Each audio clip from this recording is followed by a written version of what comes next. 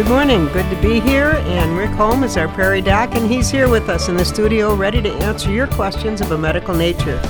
Dr. Holm's specialty is internal medicine. He's a primary care physician with the Avera Medical Group Brookings. Got cough. Oh, I know. And a clinical professor at the University of South Dakota Sanford School of Medicine. Good morning, Rick. Hi, Joan. I'm on week number 3 of a cold. You don't think they should last that long, huh? No, I don't think they do. Now, I So what do mean, you some think it people get whooping cough, and that'll last for maybe 3 weeks. And it's a hacky, dry, hacky cough. And you had a runny nose to start with, and then a fever that first day or two, and then ache all over. And then that all goes away, and you have a cough for 2 or 3 weeks. Sometimes people will have that cold, and it will trigger a little asthma. And that might be what's going on. The other thing is people think they have a cold, and what they have is allergies. If it's an asthma deal, I'll listen to your lungs after the show, and if there's wheezing, then we can give you a little bit of a steroid burst and break the cycle. Okay, that'd be wonderful, because this cycle has gone on too long. Yeah. 3 weeks. You always say, cold, just rest and drink a lot of liquids. And I did have the runny nose, the couple of sick days, and then this is week number 3. I'm tired of it. The problem is that there's a number of people who have twitchy lungs. I mean, in other words, they don't normally have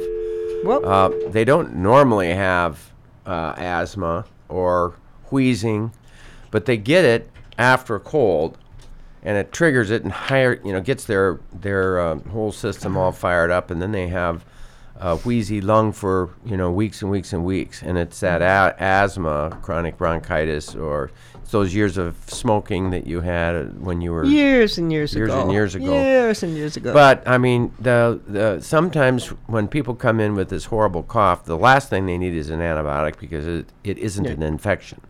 It's twitchy lungs, and sometimes a burst of steroid just takes them out of the cycle of coughing, making it twitchier and irritated, and then more coughing, and then more irritation, and more coughing, and more irritation, and the asthma perpetuates itself. So sometimes that's what people really need. I have to talk about the microbiome a little bit more. Please do. What is a microbiome? So there are more cells on your body that are not you than there are you cells. So all these foreigners are hanging around here. You're like the earth. You're actually a living organism, and you have all these little animals living on you, and the trees growing, and you have grass and fields, and have all of the different things that are growing and living on you. And that makes you alive, because if you didn't have them, if you were perfectly sterile, the old science fiction things, you go into this place and it just burns all the bugs off you and you're perfectly sterile, you would die, you would bleed to death within days. Your liver would fail, your gut would shut down. Because you need all these other organisms. You are symbiotically alive with all the rest of the things that are living upon you. Unless you become a barren planet, you live because of the animals that are living on you.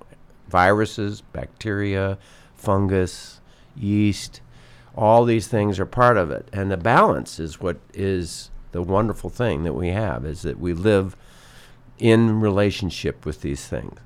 And, one of the things that I was listening to a lecture a week ago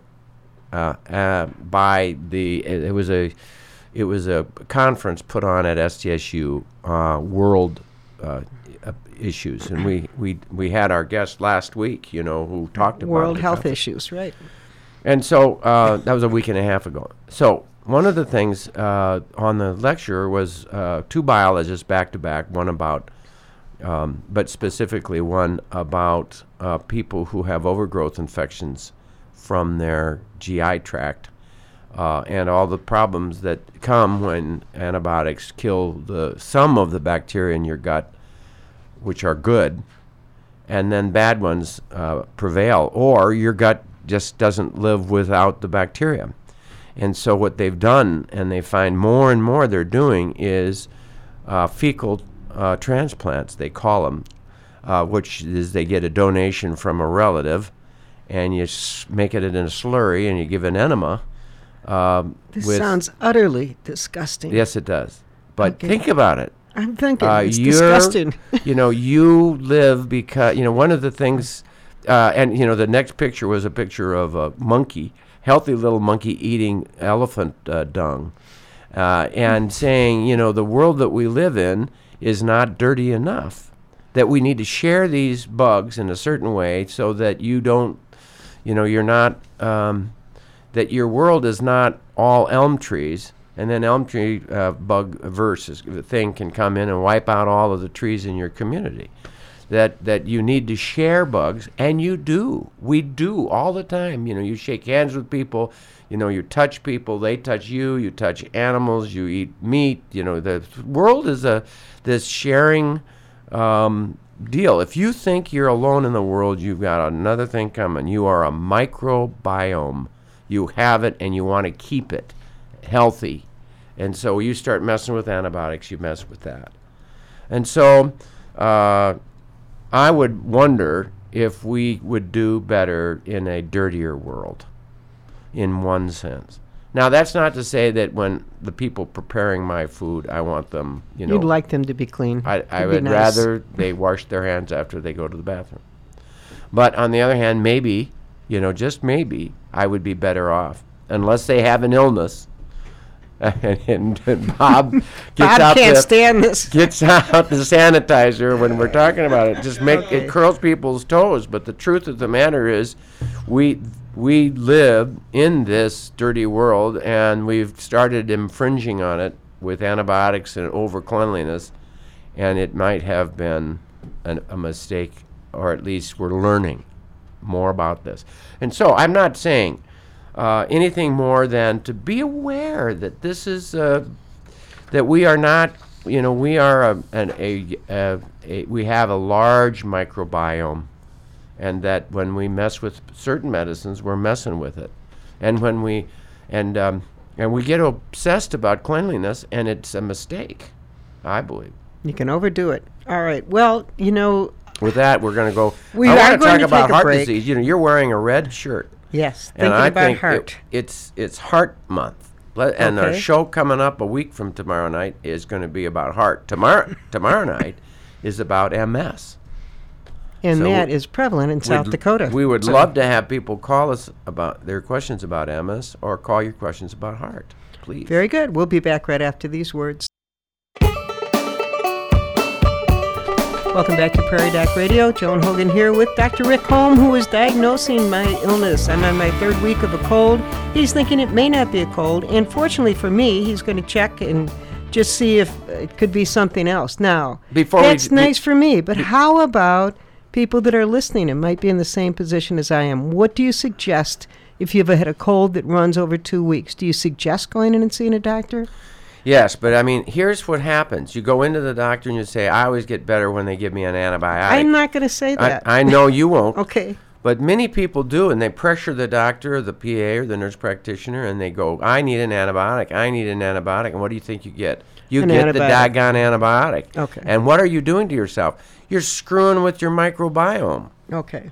Don't do that. Don't do it, but... Don't push for an antibiotic. In fact, what you can say to the doctor, and it relieves them greatly, to say, and by the way, I'm not asking for an antibiotic. I just need to have some direction. And could I have some asthma? Or is there an allergy or something going on in my lungs? Or do I need to worry about pneumonia? When you have something that lasts this long or starts getting worse later, you sound worse than you did last week. I do. So, I want to listen to your lungs, and then we'll make a decision. All right, so anyone that goes over 2 weeks... I got a stethoscope out in my car. All right, I'm ready for you.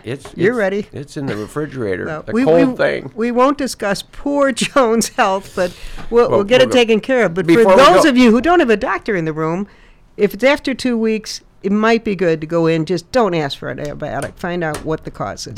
Make sure it's clear to your provider that you're not pushing for an antibiotic. That'll be a helpful thing for you. It's a very important point. Now, we are streaming live right now. Last week, Joni and I watched Prairie Home Companion on streaming live while it was going on. Of course, the words didn't sync with the word with the. It was close. It was close, and it was just wonderful I Really loved enjoyed it, and so you can watch this show. It's a picture show as well as a. I watched it as well, but I must say I was disappointed that Garrison wasn't on. They had a guest host. He was great. I think The guest host is going to be taking over now. Well, maybe. Maybe. Joni If he- and I think he might be better. Garrison is, it's time. 40 years? 40 years. Give him a break. Quite a show. Quite Let a him show. come back Yeah. as a guest periodically. The Okay, new so you guy told them was they fabulous. can watch our streaming show, and the best way to do is to go to prairiedoc.org. If you go to prairiedoc.org, and then you can pull up radio on there. Right now, who's your tech person? I'm trying to think. Kelsey. Kelsey is working on this right now to make it easier, because I sat with Kelsey this morning and I said, Kelsey, the majority of people listening to this program are closer to my age, and I don't move as fast as you do on a computer, and I'm not getting this as quickly as you do.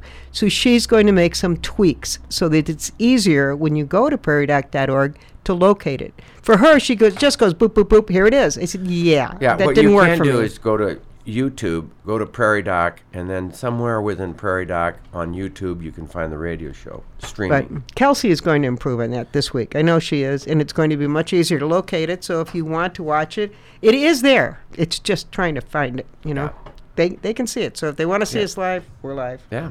Okay, that sounds good. Enough on my health, enough on Prairie Doc. How about heart? You said you wanted to talk about heart. I do. But Bob, you had a question or a thought on your mind. Bob, with a thought on his mind. I forgot what it was. Okay. Deep thinker. So do you have a I heart know. question? You have a heart question? No, I did have something, and I forgot what it was because I got engrossed. It'll come to me when you guys are Oh, on, the 5 streaming, minutes later. streaming issues. You were thinking about streaming. Oh, yeah. YouTube, too, and you can just put it in your favorites bar when you finally get it to where you want to go. Oh, and then okay. just click on favorites, and it'll take you right there. And then each week is indexed on the right-hand side, and you can watch previous ones that are archived. You can watch the most current ones. That's what I do at home. Okay. Oh, very I'm not very computer literate, so... Me Yeah, neither. I do But- the best I can with it, but Well, I Kelsey think is something else. the thing that kids do is they feel free to explore, so they explore more. We older people don't explore as much. You go, I don't know where it is, and scream And you're done. at the machine, and then you're done. Explore, go around, and then of course you don't want to. And I'm going to watch that video. No, keep exploring to find what you need. Don't get distracted, because Okay. we all get distracted. The kick is if it asks you, are you sure? The answer is always no. Yeah. It is- You'll erase something, I know. Okay, another issue to say is that we're working on a television show we're going to do in 1st of March or early March on elder abuse. And part of it is going to be on scamming. I mean, and all of us are at risk for that. I mean, I don't care how clever you may be, but and you know what? People are scammed all the time, and I've been scammed twice, fairly big, not big time, but, construction type things. You trust people, you get to know them, and then could you just pay advance so we can get these bricks, so you pay advance, and then off they go. They're gone. And with your money in the banks. And, that whole thing. There are a lot of things we all should be careful about, and there's some things and lessons that we can all learn. And so we're going to do a show on scamming, but also elder abuse. There is a TV show that we just kind of scrambled through last night at about 9 o'clock or something, where they were watching somebody, they were purposefully having an actor abuse an actor pretending to be an elderly Alzheimer's patient, and then they videoed the people reacting. They were in a public spot, so they're sitting maybe in a barber shop or something. Yeah. And this You saw it. caregiver, no, but the caregiver then started abusing the person he's caring, and they wanted to see if people around would come to the aid. So And it that was interesting. amazing to see that people did.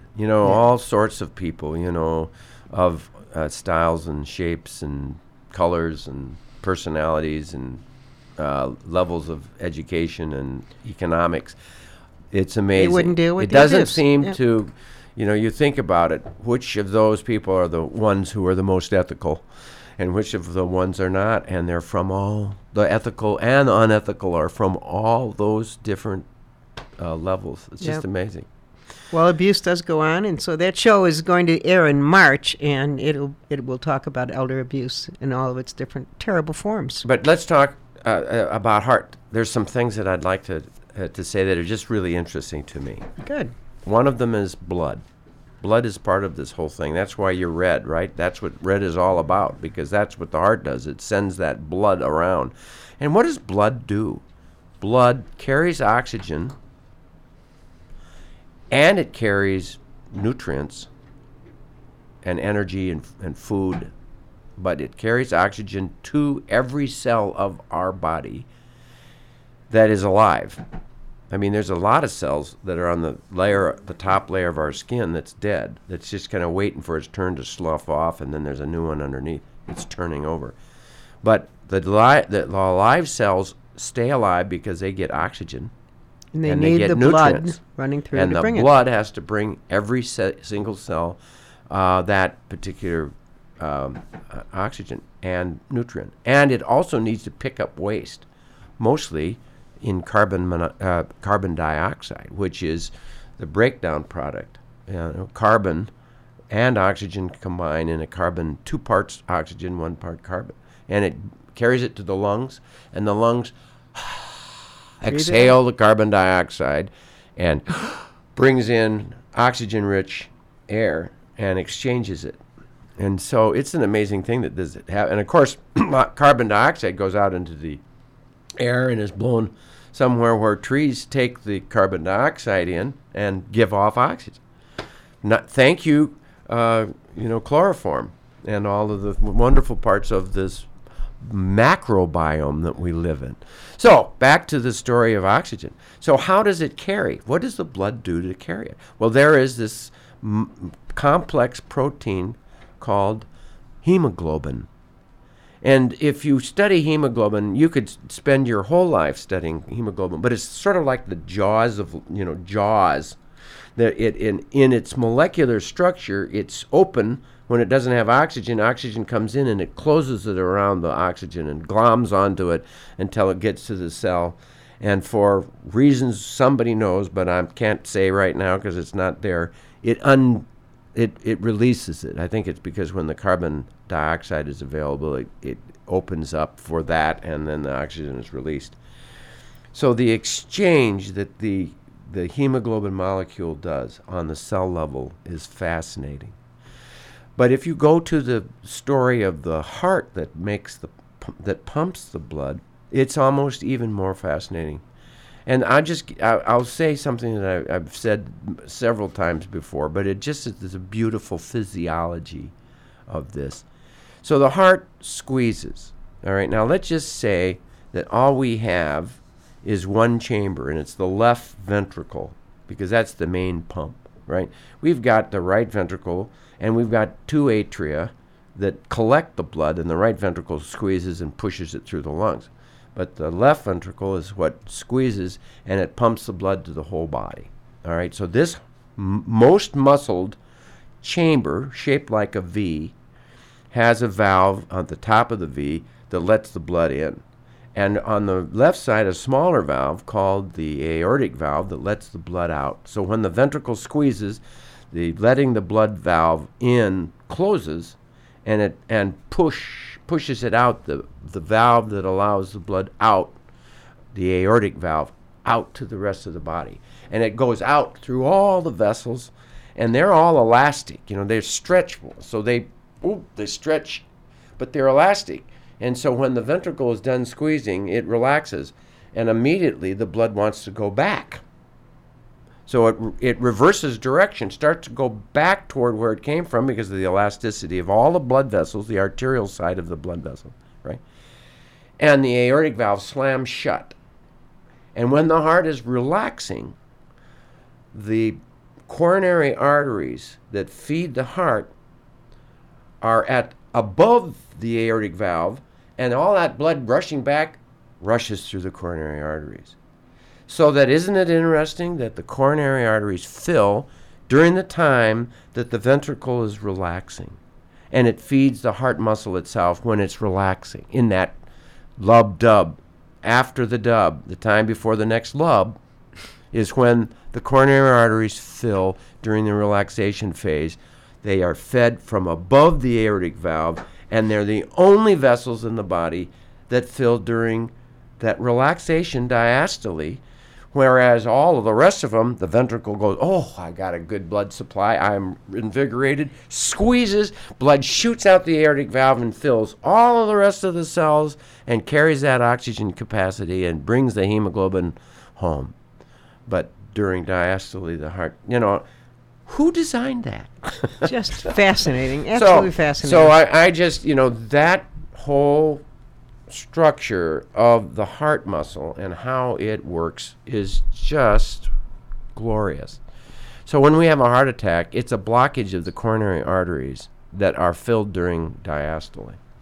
And as we get older, diastole changes, and this squeeze time, that time between the lub and the dub, lub, dub, pause, lub, dub, lub, dub, lub, dub. That's when it works. Dr. Holm, is that the measurement then of blood pressure, the systolic and diastolic, the numbers that... Right. So if let's say I'm measuring the pressure, I have a pressure sensor in an artery in my arm, within the arm, one of the major arteries, a big artery in my arm. Okay, and I have a measurement in there. And so when systole occurs, when the ventricle squeezes, boom, the pressure within the vessels goes up to maybe 120 millimeters of water. Actually, it's water. And then, but when it relaxes, okay, it doesn't completely go away. There's no loss of pressure. Then the pressure goes back, and you have the pressure within the vessels pushing the blood through the coronary arteries, that it doesn't go any lower than 80. So if the pressure is 120 over 80, then that's the normal, right? It doesn't drop below 80. So it goes to as high as 120, drops as low as 100 to as 80. So that's, that pressure is what fills the coronary arteries. If it goes all the way down and you didn't have any, then it isn't filling the coronary arteries. Is this why when people have heart problems that they go on blood thinners, because you want the blood to be thinner? Is that correct or is that incorrect? You do, let's put it this way. See, that's too broad of a question. Now, point that down. Now, what are you thinking? What question? I'm wondering why are people on blood thinners? Okay. Blood thinners are mostly prescribed for people who have what is called atrial fib, or atrial fibrillation or fibrillation. Atrial fib is when the atria, what happens is in systole, the ventricles squeeze, right?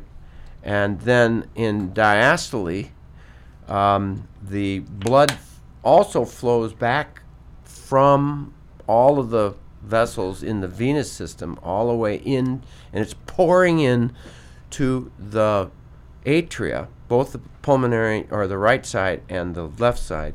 It's coming in, and that's when the ventricles are open and the valves from the atria into the ventricle are open, and they pour passively in through the atria into the ventricle, and then the last minute of millisecond, whatever, milliseconds, the atria squeeze and empty themselves. In a normal heart, there's this diastole, lub dub, pause, and then just before the lub, the atria squeeze and empty the last bit of the blood in the atria. They're almost really just a vessel, almost. They're just almost a dilated vessel. We're running out of time. But they squeeze. Well, in atrial fib, they don't squeeze. And so the blood slugs into, gets kind of sluggish in there, and clots can form. And that's why you want the then thinner. It goes into the ventricles, okay. And then clots can flip to the lung or can flip to the brain or out to all the vessels. Which you don't want. Right. So you anticoagulate them with warfarin. Okay. Good. Boy, they got a long discussion on heart. We're going to take a final break. We'll be right back.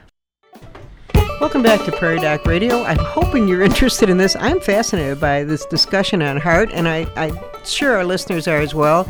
We've talked about atrial fib, and it just seems as though as I get older, I hear of more and more men than women that are on blood thinners. Do they all have atrial fib, and they didn't have it when they were younger? What's the deal? Well, there are a lot of people in atrial fib that didn't get anticoagulated for years. A lot of strokes have been as a result of atrial fib. Okay. I will take people off of blood thinners when they're in atrial fib when they're a big fall risk, though.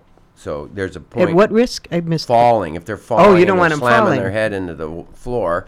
There's a time when you don't do harm. The harm is greater than the advantage of any medicine. So that's one thing. People who have heart valve replacement will commonly, specifically the mechanical heart valves, they all need to be anticoagulated because clots can form on those valves. There are other people who need to be anticoagulated. Pulmonary emboli patients, people will have clots in their legs, it'll flip to their lung, and when that happens, it's life-threatening, and so they get on blood thinners for 6 months. You stop them, and if they have another episode, then they're on it forever. Okay. People who have acquired blood clotting problems will be on it forever. Now, you'll find those oftentimes during childbirth. Women will be fine, and then they'll start having blood clots to their lungs, and you go, whoops, you got to be on blood thinners. You do a study to see that they have a blood clotting disorder, and they do, and so they're put on warfarin. And generally, you can go searching through the world and find that some people have low levels of this blood clotting disorder, but if they never get into trouble, you don't worry about it. But if they start blood clots to their lungs, and you discover this clotting disorder, you put them on blood thinners. Well, I don't even worry about the clotting disorder. I look at them clinically. If they're starting flipping clots to the lung, I have a low threshold to put them back on it. But I give them that 6 months, stop it, wait for any sign of symptoms, boom, they're on it again. Some people have strokes. Now, the thing about it is warfarin and those kinds of medicines don't work for strokes as well as aspirin. Okay. Or aspirin, or Plavix, which is basically aspirin, or dipyridamol, which is dipyridamol and aspirin. So a lot of these things have really basically saved lives, haven't and they? We can go on and on, but we're out of time, aren't we? But we're saving lives, and that's good. And that's good reason for it. Very I didn't answer your question. We're going to have to talk about this next week. I think so, but we hope all of you've enjoyed our Prairie Doc radio program, and will listen again for Prairie Doc, brought to you by the Avera Medical Group Brookings. Dr. Holmes on call with the Prairie Doc television program tomorrow evening at 7 o'clock. We'll discuss multiple sclerosis. With Jerry Freeman, Dr. Jerry Freeman. He's a great guy, yes. Neurologist from Sioux Falls. I think that's it, Dr. Holmes. Thanks for joining us, and we'll see you all next week. Thank you, Joan. Thank you, Bob, and stay healthy out there, people.